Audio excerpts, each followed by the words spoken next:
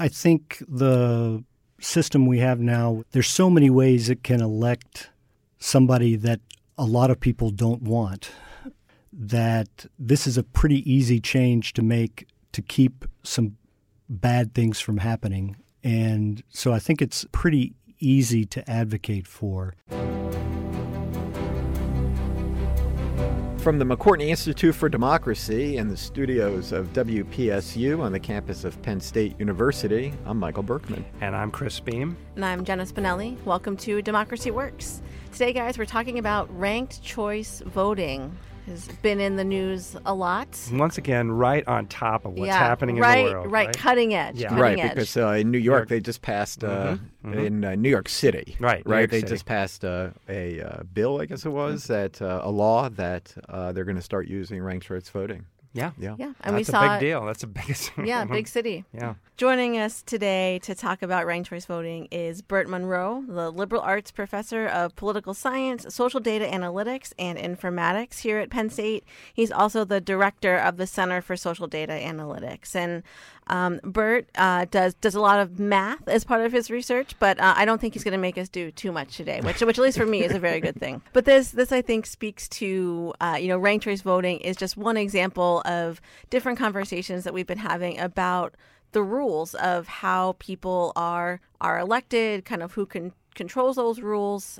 We had an episode on open primaries, for example. Well, I think there have been others. Rules, the rules that structure our democracy, about voting, about procedures, seat allocation. And I mean, there have been all kinds of discussion this year. And we've had some on the podcast, some just, out in the ether about, for example, the Electoral College and how that set of rules affects presidential outcomes. We've had lots of talks about gerrymandering and how the decisions about how you're drawing legislative districts affects politics. We had a recent guest on about open primaries, and so about the rules that structure the choosing of delegates, which vary quite dramatically from state to state. One thing that strikes me about this discussion of rules about ranked choice voting is that it feels relatively nonpartisan to me, in the sense that I don't know that anybody has a really solid idea that moving to ranked choice voting is going to help one party or the other.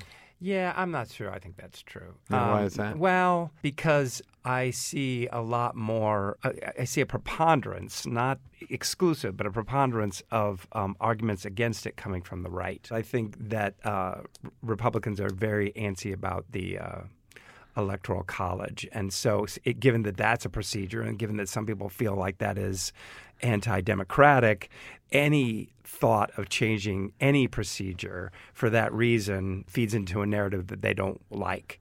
The other thing is that because this is so, because partisanship is balanced on a knife edge in so many communities, states, et cetera, and the nation as a whole, it's very likely that a small change would make a big impact. And I think overall, you're just more likely to have candidates on the fringe left than you are on the fringe right. And I don't know if that's true, but I think that might be the perception, and that's why it makes them nervous. I mean, one thing that strikes me about a lot of the rules discussions that we've been having in American politics these days is that they're often about what I think of as anti-majoritarian rules. And these have largely benefited the Republicans much more than the Democrats. So whether we're talking about the filibuster or gerrymandering or the Electoral College, these are all anti-majoritarian. But we also know, because we talk about Federalist 10 in here all the time, that our democracy was really founded on the idea of protecting minority rights. And in fact, that most liberal democracies have provisions to protect minority rights. Now, whether that goes too far in a lot of these anti-majoritarian sort of rules is a debate that we could have. And in fact, a lot of our discussions about democratic erosion have had to do with the fact that it's, that we're moving towards the development in some places of illiberal democracies. And we're seeing the push for gerrymandering reform, the push for open primaries, the push for ranked choice voting. It's all kind of a piece, right? People are organizing and are going in this direction because they think something is wrong or something is broken. Yeah, good point, Jenna, because I think what we're seeing a lot of these days is people starting to focus on the rules a bit more. I mean, I don't remember so many discussions about the Electoral College, but of course we just had this, remarkable. Well, and we've had 3, right? Right, but this one was really tremendous because, it lost by 3 million votes, which is not insignificant. significant, and gerrymandering has really been, since the 2010 election, has really been in the public discussion. There are other ways I think that the public really doesn't appreciate the extent to which rules give us the outcomes that we have. And I mean, in particular, I'm thinking here about the two-party system. You will often hear people complain, why don't we have more choices? Why do we only have two parties? Well, the rules are set up in such a way that you're almost always going to end up with two parties. And the fact that it's very hard for small parties to get any kind of a hold or a place in the legislature, in Congress, means that we don't really have any effective third, fourth parties. Mm-hmm. Again, because the rules matter, but there is all kinds of room within a democracy about how you're going to set up the rules of a democracy. Okay. Right. And as a podcast about democracy, we should explore those variations and the things people are doing, the ideas people have, and bring people on like Bert to talk about them. Yeah, I mean, one of the reasons that people talk about this ranked choice voting is that the outcome of it is that it should allow smaller parties to have more of an opportunity to win. Well, I think I just want to reiterate Jenna's point that this is all driven by a fairly universal sense of dissatisfaction, right? That things are not going well. And one way to engage that, one way to respond to that reality is to look at the rules, look at the procedures. And so I do feel like that is what is driving a lot of this, and it's worth investigating. All right, well, let's hear from Bert. Yeah, so let's go to my interview with Bert Monroe and hear all about ranked choice voting. This is Jenna Spinelli here today with Bert Monroe. Bert, thank you for joining us on Democracy Works. Sure, happy to be here. So we're going to talk today all about ranked choice voting, in the news a lot right now. So to start off, can you tell us what it is and how it came about? Who thought that this would be a good way to organize voting procedures? Ranked choice voting is used to describe a lot of different systems, but mostly what people mean is something that's usually referred to as instant runoff. So most people are familiar with runoff elections. You vote as you normally would, and if no one gets a majority, everybody but the top two is eliminated, and you come back in 4 weeks or 6 weeks or 8 weeks and vote again, and somebody has a majority. Ranked choice voting does that all at one time. So voters rank the candidates in a pure system from first choice to last choice, and the votes are tallied based on the first choices. And if no one has a majority, then the last place candidate is eliminated, and the voters who had voted for that candidate first, their vote is transferred to their second candidate. And it goes on until there's a majority. I'm told it's a lot like American Idol voting, which is everyone votes on all the contestants, and the last place one is eliminated, and then everybody comes back and votes for who's left, and on until there's just one. Right. But except it all happens at the same time. At the same time. Yeah. So if there are 4 candidates on a ballot, for example, do you have to rank all 4 or whatever number is on there? Well, that's one of the things that varies depending on the place that has implemented the specific rule. The only place I know of that requires you to rank everybody is Australia, which uses it for their national elections. Most places you can rank as few as you want. If you rank only one, that's called bullet voting. But most of the U.S.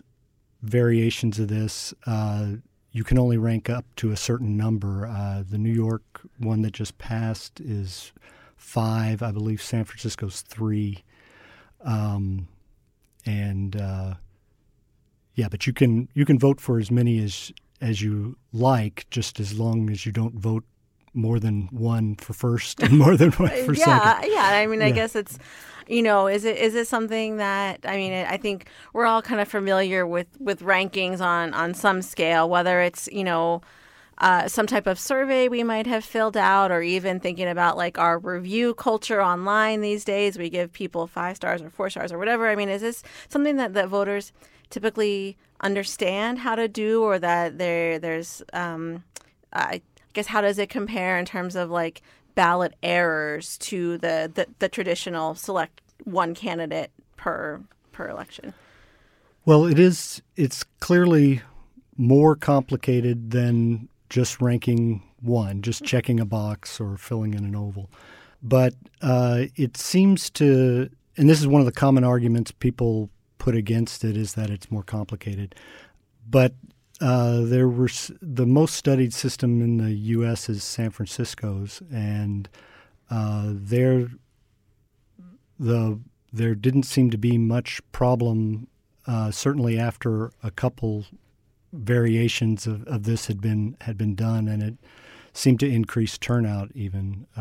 So people seemed to feel they had more ability to express what they felt, and so it arguably broadens the electorate. Yeah, the other thing that people point to is that it encourages candidates to campaign differently, because they're perhaps trying to win over a broader plurality of the voting population. Can you speak to that, the way that this method might change the way a candidate campaigns? Yeah, this is one of the key points of contention about how this system works. One of the main arguments for it is, as you say, that it encourages candidates to maybe negative campaign less, to try to broaden their appeal so that they can get those second choice, third choice, fourth choice. And that seems to be largely what happens, although there are examples where it didn't. Fiji had this system, or still has this system, and adopted it for the reason that they had a lot of antagonistic ethnic-based voting. And in that case, the electorate was so polarized that more extreme candidates were able to get more first choices, and moderate candidates were punished and didn't get enough first choices to stay in the race. Yeah, sure. So the camps on either side really like drove up their bases and got their bases to rank them first, and then there was like no one left in the middle to rank them first. Right. The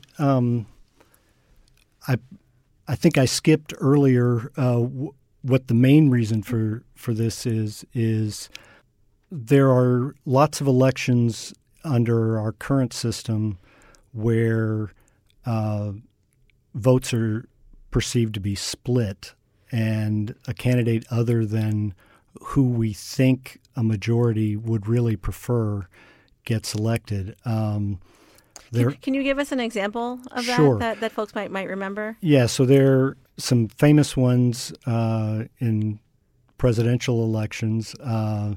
The Bush-Gore election, Gore lost by 500 votes or something like that, but 5% of the whole Florida vote went to Ralph Nader. And it was thought that if those had gone to Gore, he would have won. There was a similar argument that Trump beat Clinton by less than the margin of people who voted for Jill Stein. And right now in Kentucky, they're arguing over the governor's election, which was very close, that the Republican candidate, who appears to have lost narrowly, would have won if the Libertarian had not been in the race. Right. So in the kind of ranked choice system, those votes for third-party candidates, if those voters had also ranked one of the majority party candidates, their votes would get kind of cycled back through the system? That's exactly right. So if they can both be more sincere about their true preference for Jill Stein or Ralph Nader or what have you, but when those candidates don't win don't make the cut on the first choices. Their second choices are presumably the more moderate that's closer to them. And it's very handy for elections that have lots and lots of candidates, like primaries we're experiencing right now. New York is anticipating 17 candidates in one of their races coming up for advocate, I think it was. And so you can imagine if you're just picking your first choice, somebody could win with 17 candidates, somebody could win with 5% of the vote. Well, not 5, 10. And so it helps prevent these spoilers and the ticket splitting. Yeah. Vote splitting. Maybe a counter argument to that like large number of candidates, I guess, is there any pressure or any reason to think that, somebody who is a low information voter, right? So they go in there and they see 17 candidates. Now, I mean, maybe they're restricted so they can only pick 3 or 5 or right. or what have you. But let's say they really only know something about 1 or 2 of them. They just pick the other couple at random. Does that happen? And I guess how might that impact the results overall? Yeah, that's definitely a thing. Even in our current system, there are spoiled ballots that people fill out wrong. But there are 2 ways I'm familiar with that this happens. One is, I think I mentioned bullet voting, which is just voting for one.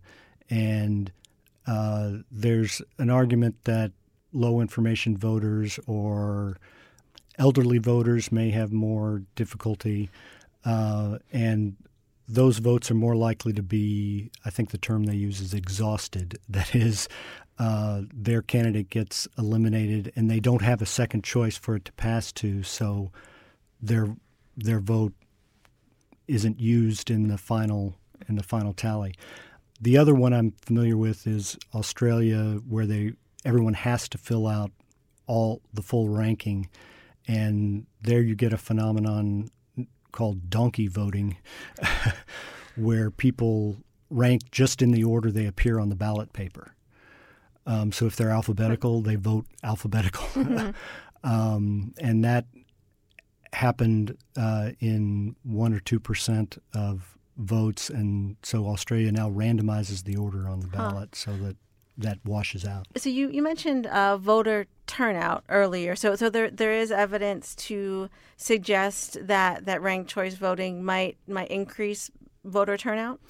There is. It's always hard to attribute increased turnout in a particular election to one thing because many things change. But again, in San Francisco, there was dramatic turnout raised in the first election that used this. In some districts, it went from in the teens, like 17%, to over 50%. So really dramatic changes that when there wasn't any much obvious else that was different about the election other than the ranked choice option. Did that persist? I mean, was some of this just the novelty, like people want to go and try out the new thing and see what it's like?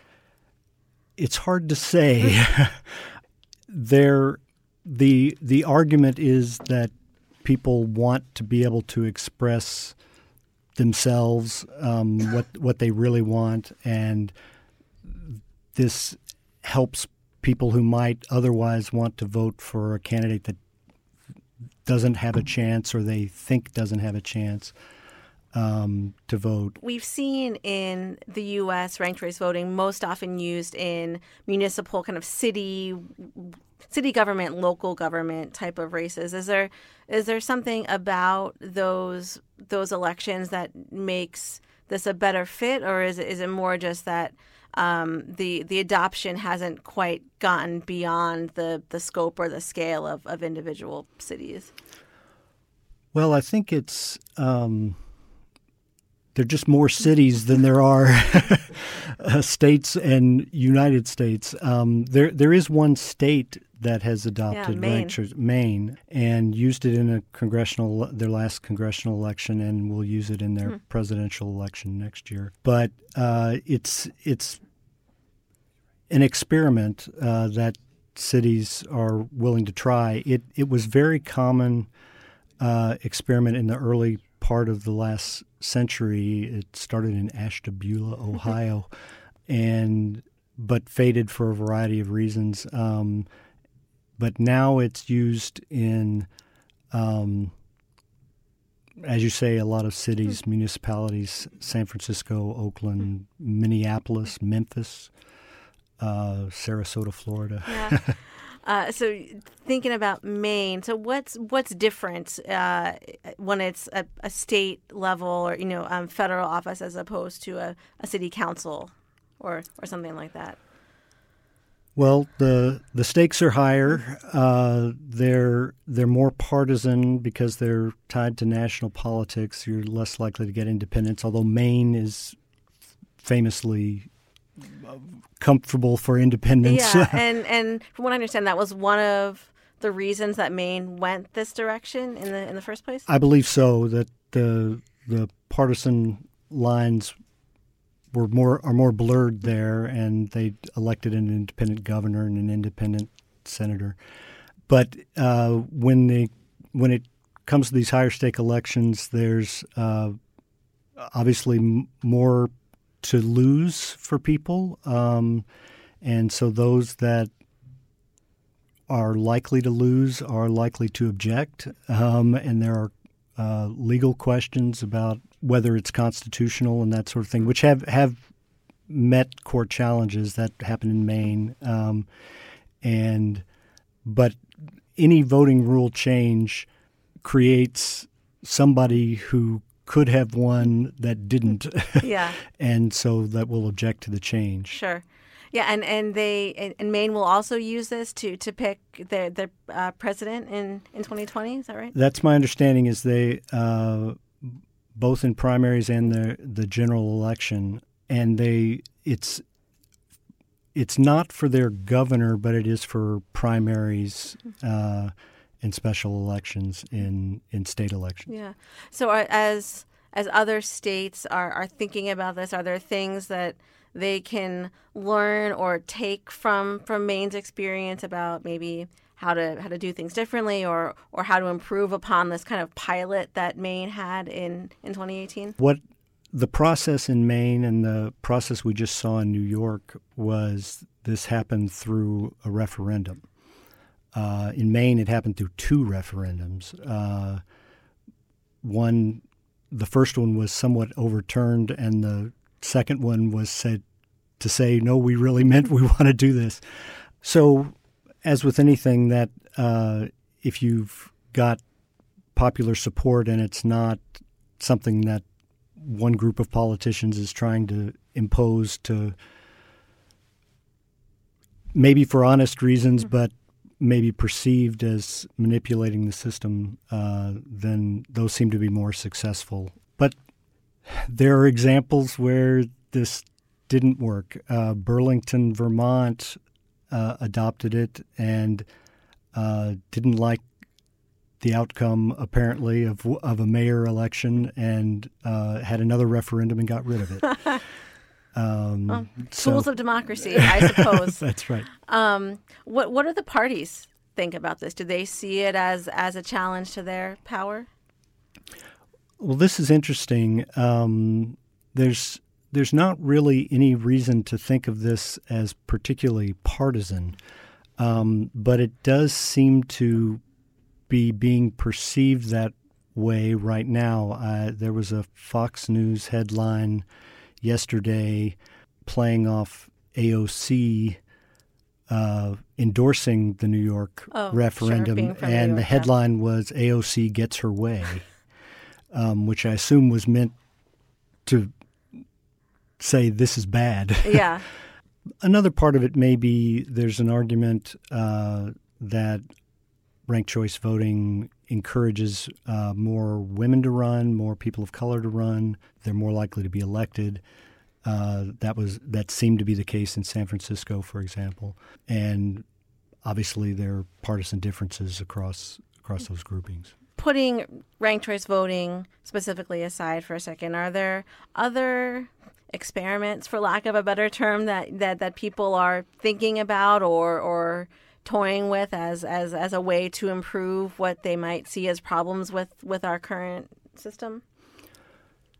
Sure.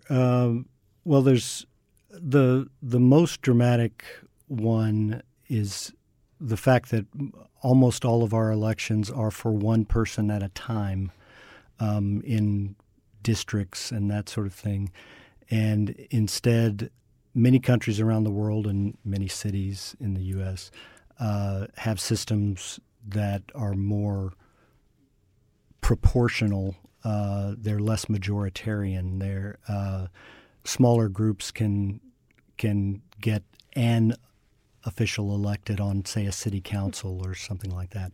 And there is a form of ranked choice voting that does that called single transferable vote, which has all of the same mechanics, except instead of a majority, so I'll do a little math here. Okay. All right. You're electing one, you need 50%. We all understand that. If you're electing two, you need a third.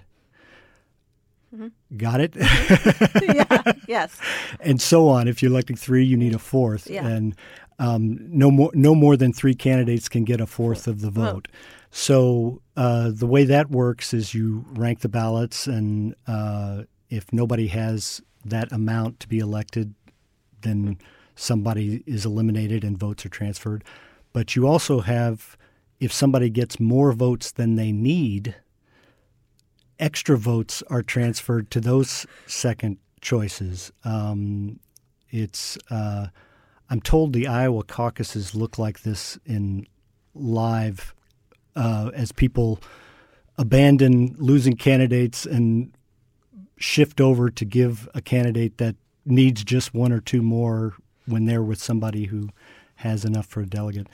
And there are variations of that are used in the world and in cities around the U.S. But that would be the most dramatic change would happen as a result of that. And that would likely be more parties and less polarization, but more fractionalization, more smaller parties, that sort of thing. Right. And that's not a change to be taken lightly, but it's something people like to think about.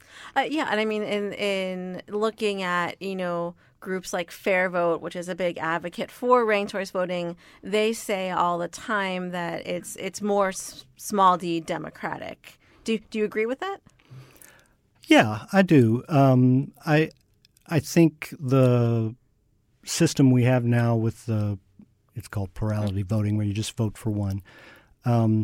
There's so many ways it can elect somebody that a lot of people don't want, that this is a pretty easy change to make to keep some bad things from happening. And so I think it's pretty easy to advocate for.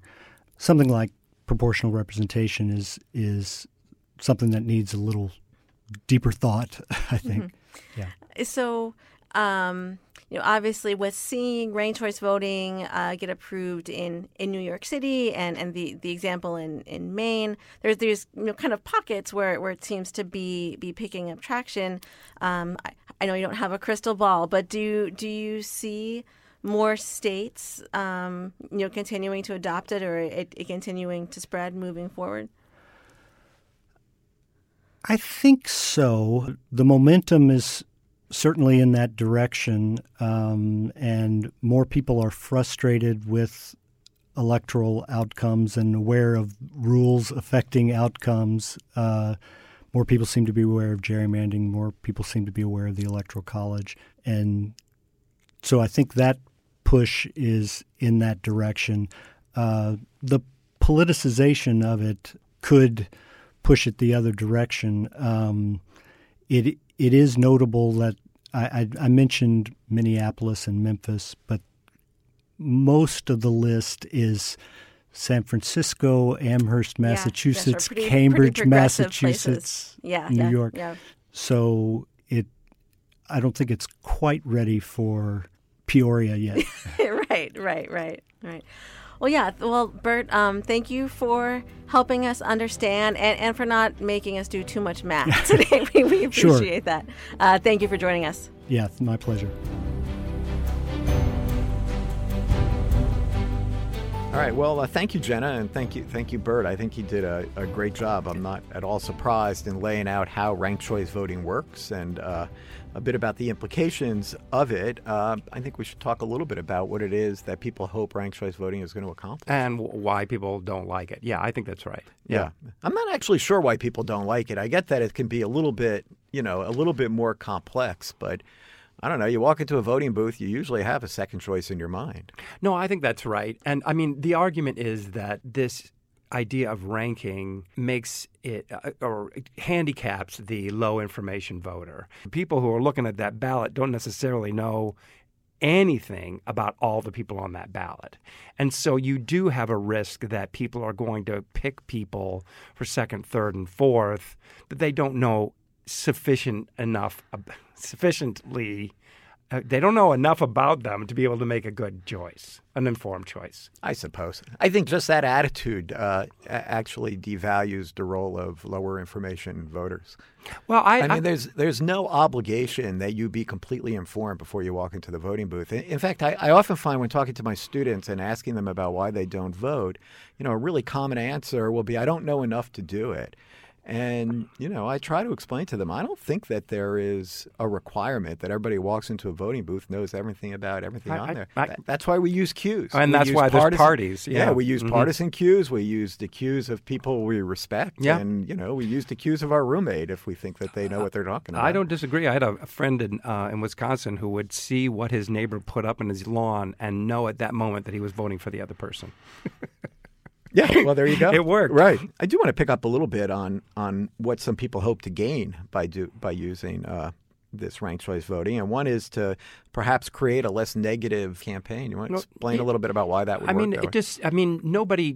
Again, not a lot of evidence one way or the other, but the argument just kind of stands. Well, there's some to evidence reason. actually that it is less negative. Yeah. I mean, there's starting to be enough municipalities out there anyway. There's only one state so far, but enough municipalities that are using it that there can be some research that's been done. And we looked at some of it before we came on here, and there seemed to be some suggestion in that there does seem to be an incentive to not alienate voters who might want to pick somebody for their second or third choice. In other words, you might want to be the second.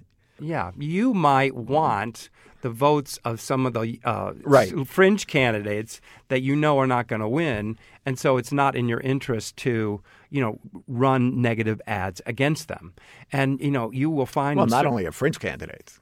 Well, you just want to be careful who you attack because you may need their second choice. That's true. I think maybe more important, especially to democratic legitimacy, is the idea that you're much less likely to elect somebody with less than a majority vote. And in fact, Bert explained a little bit how although I wasn't sure I agreed with his example of Jill Stein, but, you could see an election where, a Republican gets 30% of the vote or 40% of the vote, and a Democrat gets 40% of the vote, and then 10% of the vote goes to somebody from a party further to the left than the Democrat. Or the Democrat gets 30% of the vote. So the Republican wins with less than a majority, even though the majority actually opposed that candidate. Right. It is clear that there's a very significant minority of the American populace that feels like they don't get an opportunity to express their opinion in the political process because they are constrained to vote for either a Democrat or a Republican. And I think it is legitimate to try to figure out a way to allow those people to express their point of view and still be engaged in the final result. And I just think that ranked choice voting does that, and it does that with I think a minimal amount of potential negative impact. Yeah, I agree with that. Although Bert mentioned it was more of a kind of just a one-off kind of statement, but that I know comes from his background studying as a comparative politics scholar, that often the kind of fragmentation that you get by having multiple parties, isn't such a good outcome in and of itself. So, I mean, there are advantages to two-party systems as well. Sure. I mean, and we in the United States are just overwhelmingly aware of the negatives associated with the two-party system, right? But, I mean, there is no perfect system. There is no perfect structure, perfect set of procedures.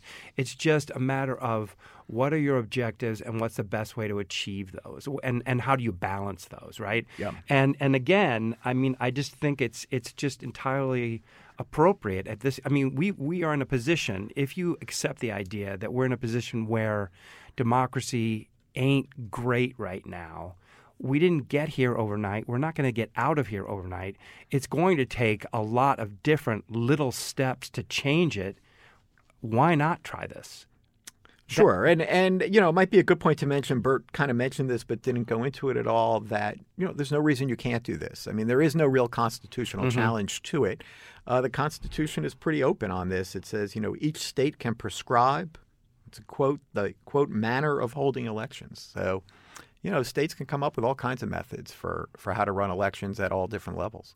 Yeah, and this is the laboratories of democracy, right? Right. It'll be interesting to see what happens in Maine. And and if it becomes really close and Maine ends up being and having an impact on the final results, well, hold on to your horses, man. It's going to be a crazy set of circumstances, but I think a lot of this stuff comes down to just nomenclature, right? You just hear instant runoff and voter and ranked choice voting, and you're like, which is which, and what is it? And I feel like after Bert, anybody who listened to that just comes away with a pretty simple, straightforward, clear understanding of what we're talking about, and that's probably 90% of the battle. Yeah. Mm-hmm. So thanks to him. Yeah. Thanks to Jenna. Thanks to all of you for listening. I'm Chris Beam. I'm Michael Berkman. This has been Democracy Works.